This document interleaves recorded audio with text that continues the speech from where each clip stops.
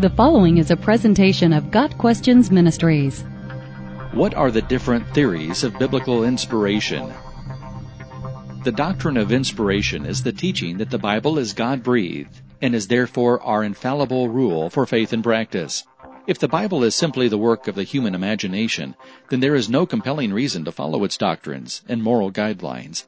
The Bible itself makes the bold claim to be God-breathed. All Scripture is inspired by God and profitable for teaching, for reproof, for correction, for training in righteousness, so that the man of God may be adequate, equipped for every good work. 2 Timothy 3, verses 16 and 17. We notice two things regarding Scripture in this verse. 1, it is inspired by God, and 2, it is profitable for Christian living. There are 4 views of inspiration. 1, the neo-orthodox view of inspiration. 2, the dictation view of inspiration. 3, the view of limited inspiration.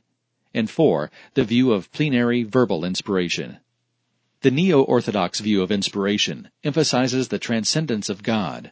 Neo-orthodoxy teaches that God is so completely different from us that the only way we could ever know Him is through direct revelation. This view of the transcendence of God denies any concept of natural theology, that is, that God can be known through His creation. Furthermore, neo-orthodoxy denies the Bible is the Word of God. Rather, the Bible is a witness or mediator to the Word of God, Jesus.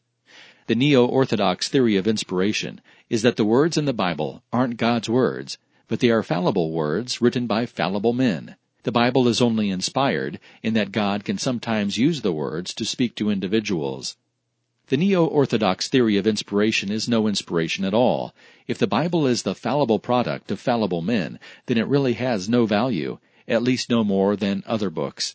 God could just as well speak to us through the works of Dickens or Stevenson as He could through the Bible.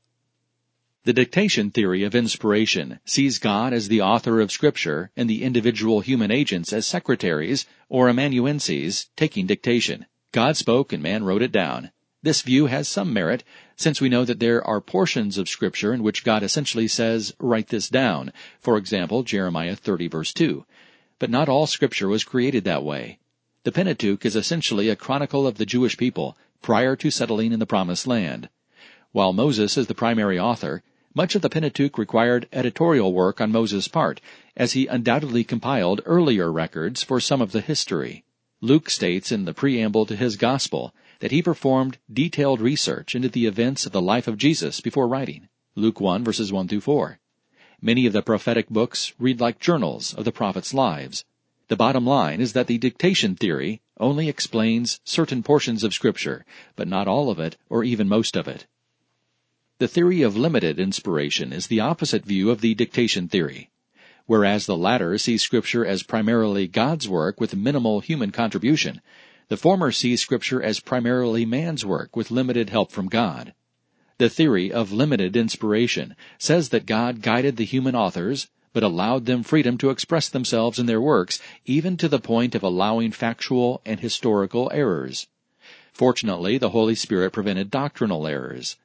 The problem with this view is that, if the Bible is prone to error in its historical accounts, then how can we trust it in doctrinal matters? With limited inspiration, the reliability of the Bible is called into doubt. This view also seems to ignore the fact that the Bible's history of redemption from Genesis to Revelation is told against the backdrop of human history. The doctrine is woven within the history. We can't arbitrarily say that the history is inaccurate and then state it contains a kernel of doctrinal truth. The final view, and the view of Orthodox Christianity, is the theory of plenary verbal inspiration. The word plenary means complete or full, and verbal means the very words of Scripture. So plenary verbal inspiration is the view that every single word in the Bible is the very Word of God. It's not just the ideas or thoughts that are inspired, but the words themselves. 2 Timothy 3, verses 16 and 17 uses a unique Greek word, which literally means God-breathed.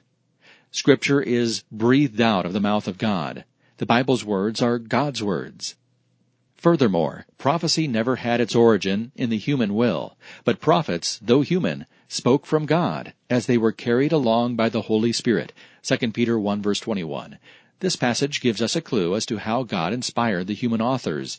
Men spoke or wrote as they were carried along by the Holy Spirit. The verb for carried along is used to speak of a sail being filled with wind and carrying a boat along the water. When the human authors were putting pen to paper, the Holy Spirit carried them along, so that what they wrote were the breathed-out words of God.